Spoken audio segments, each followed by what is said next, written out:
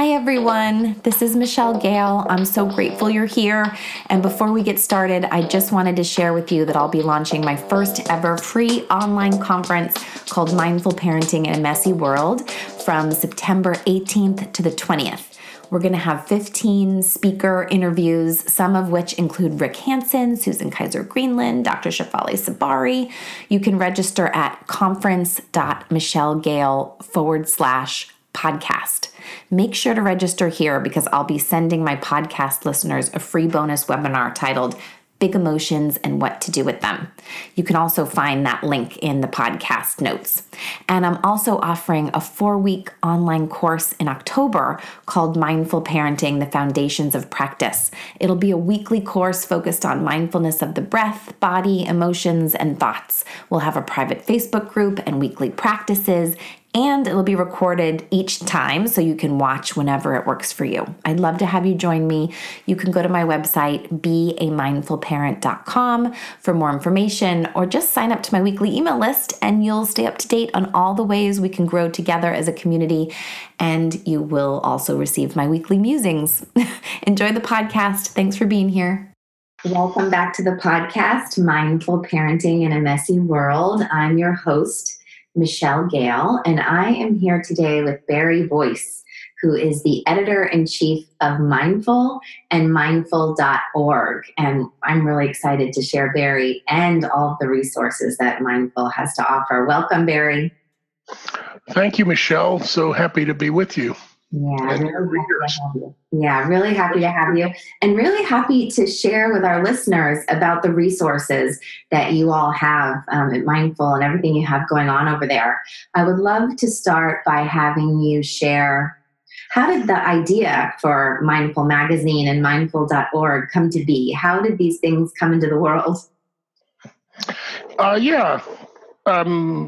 I'll talk about that in a minute, but I do first want to indicate that while you're talking to me as the editor-in-chief, I'm really speaking on behalf of a team, and I feel it's really important to give a shout-out to the team, my deputy editor, Claire Zimmerman, editorial assistant, Amber Tucker, and our art department, Jessica Von Hondorf and Spencer Creelman, and the digital team, Heather Herlock and Nicole Stephanie Talalka and Nicole Bays Fleming. I find it's always important to remember that things are done interconnectedly and as a team, not solely by ourselves. So in 2005, I was working for the Shambhala Sun magazine, and I was asked to do a profile of Jon Kabat-Zinn, the founder of mindfulness-based stress reduction. And I'd been a meditator since I was 17. I'm 62 now, so I'd been involved for quite a long time. And I wasn't sure about this mindfulness-based stress reduction business. I read all of John's books before going down there and made all sorts of notes, and met John at his home in Massachusetts. And I just, hit it off immediately. I loved what he had to say. I loved his caring for people in the world, that everybody has stress, pain, challenges, and difficulties. And injecting a little bit of mindfulness into your life can make a big difference. And that was his mission. And by 2005, it had grown quite a lot. So I did the story. It did well. And at the same time, Jim Gimian and Melvin MacLeod.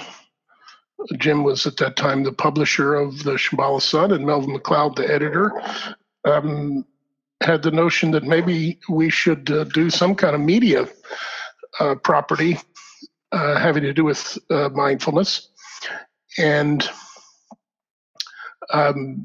we talked to John about his doing it, and he said, well, I'm I would want to really have a lot of control, and I don't have the time to do that, but I give you my blessing to do it, and I'll be fully supportive.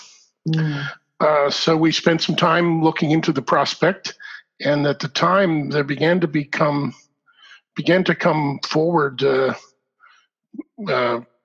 people who felt that this should be funded as a nonprofit, so that people with a lot of experience in writing about mindfulness, teaching mindfulness, could do it, as opposed to just somebody like Martha Stewart. Now, Martha's great, but she wouldn't be bringing that kind of background. So the Hemera Foundation funded us to start a magazine 6 years ago in 2012. And slightly before that, we'd already started the website, mindful.org. And here we still are today, trying to bring mindfulness to people regardless of their background, their religion, their non-religion, their foreground, whatever they've got going on. Yeah, and it's really, I love walking into the grocery store and seeing Mindful Magazine there. I think that's such an important piece, and I know you, and at least I've talked to Jim about this, Jim Gimian as well, that it's so important for the public to see, the magazine out there, along with the car magazines and People magazine, that it's there. So I'm really grateful for it to be there. Well, we had so many people coming forward once the magazine got out in the stands that saying, this is so wonderful to have what I've been doing validated as a normal kind of thing, as normal as going and buying your groceries. And, I can give it to my mother. The people at work see it at the store, and, what I'm doing is not so weird. I can give it to my patients. So, that's been extremely gratifying. And one of the reasons we didn't just do a website, because let me tell you, starting a magazine in the 21st century, competing, once you have the internet, it makes it a lot more difficult. But that having it around where people live day to day next to Time magazine and Car and Driver, it's pretty cool. Yeah, it is really cool. I really, really appreciate it. And I do know there's, you've talked about the challenges of having a magazine. And before we get too much into that, I would love to share with our listeners just really what the website and the magazine is all about. And the app, I know there's an app, there's a website, there's a magazine that people can access. Can you share just with everyone kind of the intention of each and what it's all about and the mission of them? Yeah. Well, the mission is to give people access to genuine and authentic and tested instruction and advice in working with their minds and cultivating their own natural mindfulness, awareness, kindness, and compassion. And we're full spectrum. If somebody just takes 3 conscious breaths every day or a couple of times a day, and that helps them not snap at their child, that's great. If you have a person who goes on retreat 3 times a year, and that's great too, and everything in between. So, we're not privileging any particular relationship with mindfulness practices. And, we try to be very clear that it is an innate human capability, and the practices are something that cultivate it. Now, historically, a lot of these practices have been in religious traditions.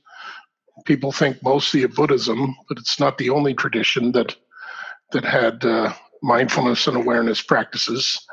Um, but they also can work and be helpful without reference to a religious orientation, and that's a big part of the reason we exist. Mm. Our magazine can be in publicly funded hospitals and and in the military and in the public square, Yeah. where no one's religion can take precedence over anyone else's beliefs. Yeah. Yeah. And I was reading something recently, and I may get the statistic wrong, but it's somewhere around 50% of millennials call themselves spiritual but not religious. It may even be higher than that, but it's somewhere around that statistic. And I know in the United States anyway, that's been on the rise more and more. People call themselves spiritual but not religious. And mindfulness seems to just fit right. They seem to be rising at the same time. Do you find that? Yeah, definitely. And I mean, part of that is that religions come out of distinct cultural communities usually, and as the world becomes more mixed up and interconnected and multicultural, people don't necessarily want to be tied to one single tradition, while that's still valuable, of course. It's also the case that mindfulness reaches beyond to even people who wouldn't describe their experience as spiritual. To somebody who's a first responder who's trying to deal with their stress, they may not think of it necessarily as spiritual, but they may think of it as emotional or something going on in their mind and body. Yeah, so just managing stress or pain or just something like that, just coming because there's something that's uncomfortable. I mean, we often come to practice. I teach mindfulness, and people often come to practice because there's some pain somewhere, whether it's physical or emotional, something from the past, something going on now. That's often, it's not always the case, or they want to be better at work, or something's going on. And it could just be that simple, right? They just want to feel better. Yeah, usually people have some kind of pain point, or as you note, they feel like, I could do this better. Yeah. I could perform better. What's going on? And, they come with that question. And I think it's really important for mindfulness teachers, and as you know, it being one that you really listen to the experience of the person or the people you're teaching and let them guide you. That's a very big part of our philosophy here, because we feel that we publish on the magazine and the website and the app on behalf of mindfulness teachers.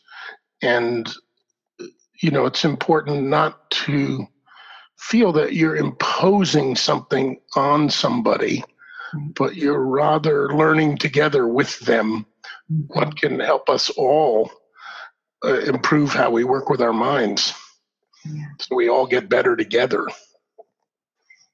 Yeah, that's a really helpful way to think about it, that we're all working with our minds and all getting better together as a community. What are the things, I know you listen to the teachers, you're listening to your people who subscribe to all of your offerings. What are some of the top reasons? I mean, on this podcast, we talk about parenting. We talk about mindfulness through the lens of parenting. What are some of the things that people are asking for? What are the top requests that you get for articles and for focus areas? Well, it's interesting now. Our demographic for the magazine, as you can imagine, skews quite a bit older than the median age for the website and the app. So, we probably have more grandparents than we have currently raising children parents in the magazine, reading the magazine. So a lot of our parenting content um, tends to be online. And of course, people who are busy parents, they don't have quite as much time necessarily to kick back with a magazine, but they can grab a few minutes to maybe even on their way to work to look at something on their phone that can give them some good advice. And in terms of parenting and also childbirth, I've been always a great admirer since I met her around 2006, Nancy Bardacke, who wrote the book Mindful Childbirth. And she has something called Mindful Childbirth and Parenting. And she's very focused on what you call the perinatal period, which is from about halfway through the gestation period of your pregnancy and a similar time after the baby is already born. How attentive we are during that period, it turns out scientifically, has incredible effects on the rest of the lives of the parents and the child. In Mindful Childbirth and Parenting, people take a Lamaze-like class that involves the partner and the grandparents, if they're interested, and everybody tries to bring a little mindfulness to the whole event. It doesn't make the pain of childbirth disappear, but it does tend to, Nancy finds, helps to get the parents to remember, oh my God, this is what's really important in life. We're about to bring a being into the world. Yeah. And, that's just a great application of mindfulness that, the kindest thing we can do for ourselves is to pay attention. Yeah. And when we pay attention to our bodies, such as in childbirth and the people immediately around us, and to our children, love and caring and warmth automatically come along with that. So this is a huge interest of ours, and we see increasing interest on the part of parents, and also in terms of teenagers and teenage empowerment. That's a huge topic area for us. I just went to see a mindfulness program in the Portland, Oregon high schools, where in almost all of the high schools in Portland, there is a 4-credit course called Mindful Studies. Wow. That's offered by a nonprofit organization called Peace in Schools. And it's just wonderful to go into those classrooms and see what a little bit of mindfulness does for teenagers who are at this incredible stage in their life where they're both trying to distinguish themselves and separate off and connect. Yeah. And they just bounce back and forth between those two things. And, if they only have social media, it can be awfully punishing. So this is a big, big area where mindfulness can make a difference. It can empower teens. If you look at the, Emma Gonzalez and what's been happening with the after the Parkland shooting, we need our teens to be empowered. So some other areas that are of great interest are habits, and how many of our health issues, both physical and mental, are habit-driven. Mm-hmm. And mindfulness, Judd Brewer's been doing incredible work, and there's a teacher named Hugh Byrne who wrote a book on habits.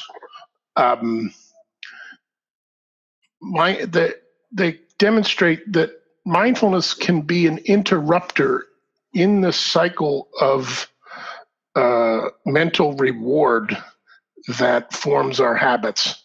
So you can notice when you're looking for that reward of eating a half of a chocolate cake, and you can have that be interrupted. So maybe you end up just having a little piece of chocolate cake, and that's a little bit of mindfulness. Yeah, it is. So we just did.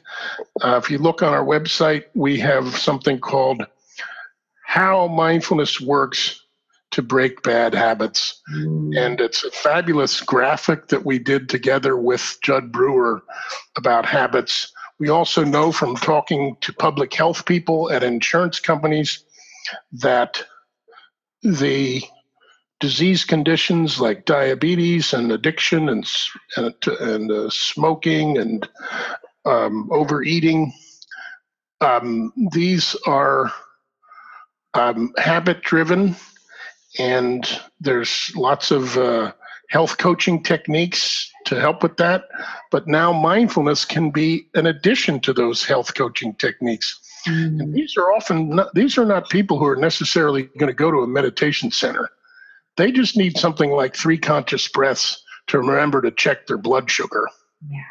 I have some others here if you'd like me to go on. Yeah, I would love to hear others. And also, I will say, from what you said earlier, I get Mindful Magazine and I love it. I'm 46, about to be 47, and I love it. And I know a lot of people, in my generation who do subscribe, and I'm encouraging, everyone who's listening who I think is somewhere in the generations around me, that it's just a wonderful thing to have around. And I bought it for family members, and I bought it for, as gifts, and everyone I've, bought a subscription for has always been so appreciative, and they love having it around. And you can pick it up and read something in a short amount of time. And there is parenting content from time to time in the magazine, but there's also all of the things that surround parenting, how to manage our stress, and, when you need help with sleep, and, all the things that you have offered in there support the parenting journey. So I'm just putting an extra little plug in there for our parents who are listening, because I love having the magazine around. It makes me so happy. Well, thank you. I mean, it's true that the content, almost all of it is applicable to what we go through as parents. And I'm a parent and a grandparent, and mindfulness has made a big difference in my life. So we're really inspired to share anything that will help people. And some of the other areas that are of particular interest these days, another one is mental health. That there's a lot of folks who have anxiety and depression issues that are what you'd call subclinical. It's not quite to the point where they necessarily need treatment, but it could get there. And our mental health systems will never be robust enough to help everybody. So mindfulness is a way to help lots of folks with mental health issues on their own, with a little bit of help from programs like mindfulness-based cognitive therapy or a therapist. So I just think anxiety and depression and mood generally is a really important area. Chronic pain and pain in general, working with pain is an increasingly important area. And the needs of all the people in uniform service who help us. And I want you just to think of anybody who's in a uniform, doctor, nurse, firefighter, police officer, name it. Those jobs, those people are doing that on behalf of us. They're taking on enormous stress on behalf of us. And increasingly, they're finding practices of mindfulness and awareness helping them incredibly with working with their central nervous system, because they so frequently have their adrenaline spike because they're responding to something, and it just bounces up and down, and that's really tough. Yeah. No, I know I've read quite a bit on. You guys have highlighted a lot of people in service professions in the magazine and online, and I always appreciate that. There's just so many people out there, really causing like mini trauma to themselves every day in the work that they do, living in this kind of fight or flight, depending on what what work they're doing. And particularly we had the fires up here and in Northern California. And I know there were quite a few people going up and doing work in those areas. Actually, I don't know where I read it, but they said the response here in Northern California, they'd never seen anything like it. I mean, there were I'm not sure if anybody's done a story on it. I maybe read it in the paper, but there were just so many people from helping professions up there. There was like a huge camp that opened up near the fires in the Napa, Santa Rosa area. And there were, people giving massages and doing all different kinds of like health support, like alternative. There were people with, tinctures and, what's the word I'm looking for when you smell aromatherapy. Aromatherapy and just all of these different ways to support the people that were there. And they said they'd never seen anything like it. So I think that there really is this need in our culture to kind of come together in a more intentional way and support particularly people who are in service and mindfulness practice and the things that you share are so relevant to all of that.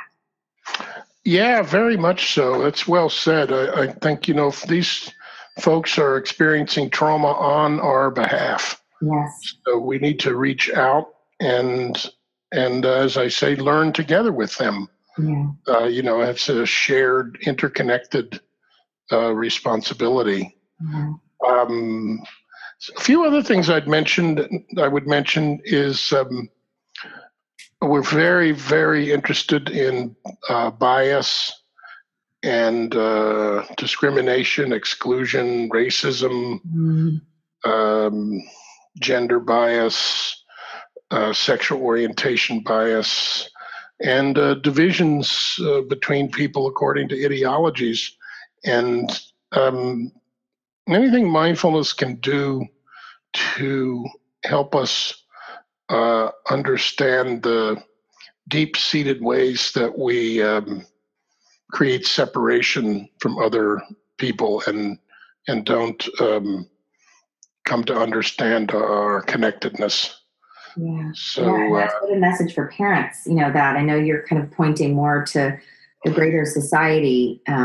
Really, there's so much of that goes on in parenting, particularly you were pointing to parenting.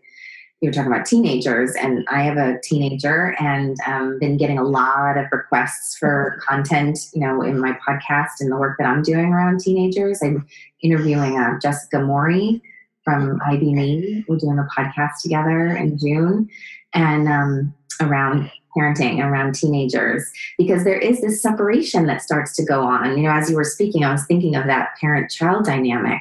And there is this separation because the teens naturally, as you mentioned earlier, they're trying to pull away, but they're also trying to find themselves. And parents can really get into this loop of, we're separated now. That connection is lost. It's changing and it needs to change. It's meant to change.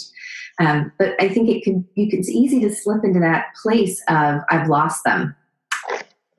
Yeah, that's very poignant.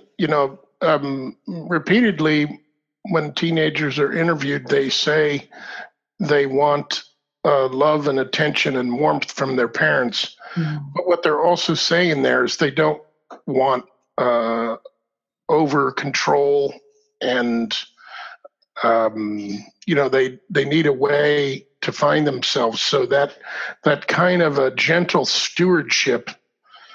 One of the things we talk about in mindfulness, having a light touch, and it's like the grip of a baby on your finger.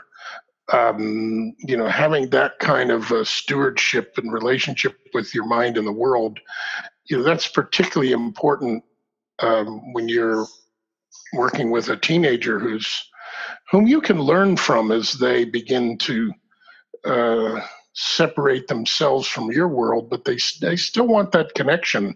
Mm-hmm. And if you think about it, their horizon is so much different from yours.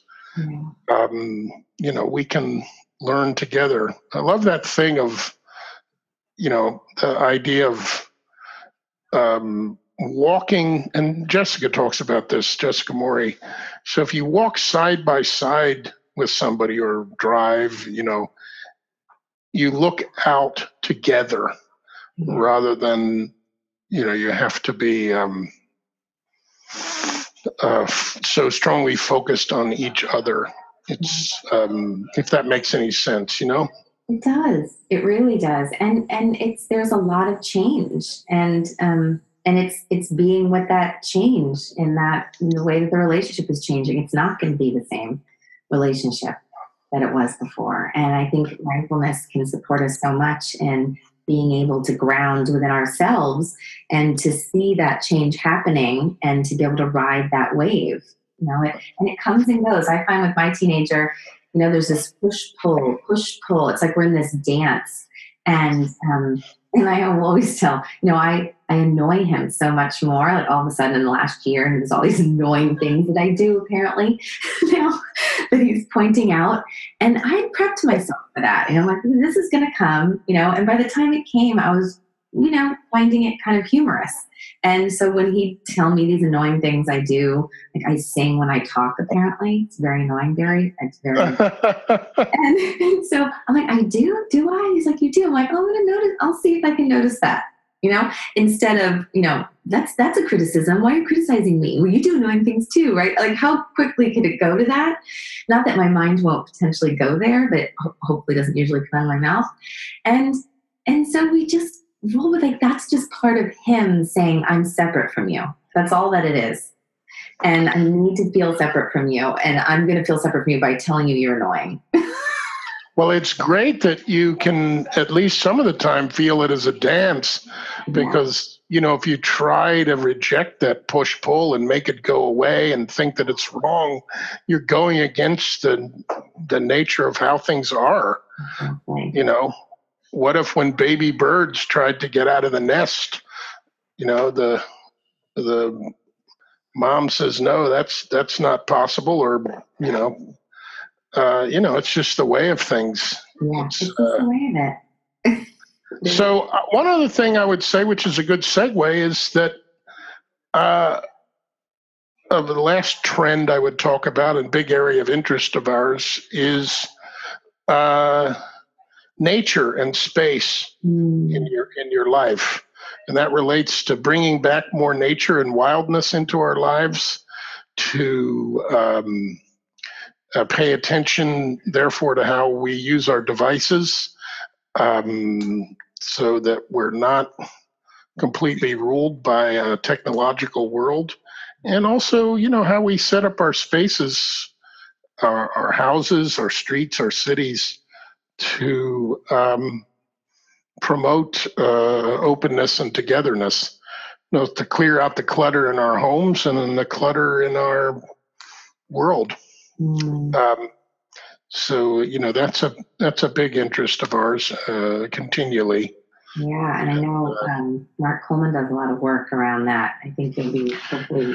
Yeah, and Mark's going to be doing something with us in the next couple of months. We've just done a thing on mindful camping that'll be coming out in late June. But later on, we're going to have Mark come and do something about his what he calls Awake in the Wild. So I'm very excited about that. Well, we are shockingly just about out of time, Barry. So I want to make sure that we share with the listeners all the ways they can find you and reach you. I know there's the magazines. There's Mindful Magazine that you can subscribe to or find in many grocery stores or bookstores, wherever magazines are sold. There's also the website. It's mindful.org. Barry, that's correct? That's right. And we have a Mindful app now that is essentially gives you access to the magazine and the website in various unique ways that are very mobile friendly. Awesome. I encourage people to write to us at mindful@mindful.org. Tell us what you think, what you're interested in, and we'd be delighted to hear from you and open up a dialogue. Wonderful. And I would lastly say that it's very important that we're a nonprofit, and that creates great challenges. But in terms of funding, but it's key to us that we're mission oriented, because there's no greater responsibility than to give somebody advice about how they work with their mind. It's not like selling somebody a pair of sneakers or even a phone. So it's important that there's a deep commitment to integrity. All the mindfulness teachers we publish on behalf of have that kind of deep commitment, and that's what we try to represent to the world. And please keep us honest in trying to do that. Yeah, thank you. And if anyone happens to be listening who has connections with funding that would like to fund something like Mindful and the magazine and the website and the app, please do reach out to them or reach out to me. I'm happy to put you in touch. And Barry, I just want to thank you for me, and I know all of us in this world that swim in these waters of mindfulness, that we're just so grateful for all of the work you and your team do there to bring this into the mainstream, to hold it with integrity, to just bring the latest content, to stay up on what's going on and keep all of us updated on what's going on out there. I'm grateful, and I know there's so many that are grateful to the work that you do. So thank you. Well, thank you, Michelle, and thanks to all your listeners, and good luck with your work. Thank you. Well, we'll say goodbye to Barry, say goodbye to our listeners. May you meet this moment fully. May you meet this moment with kindness towards yourself and others. Thanks for listening to Mindful Parenting in a Messy World.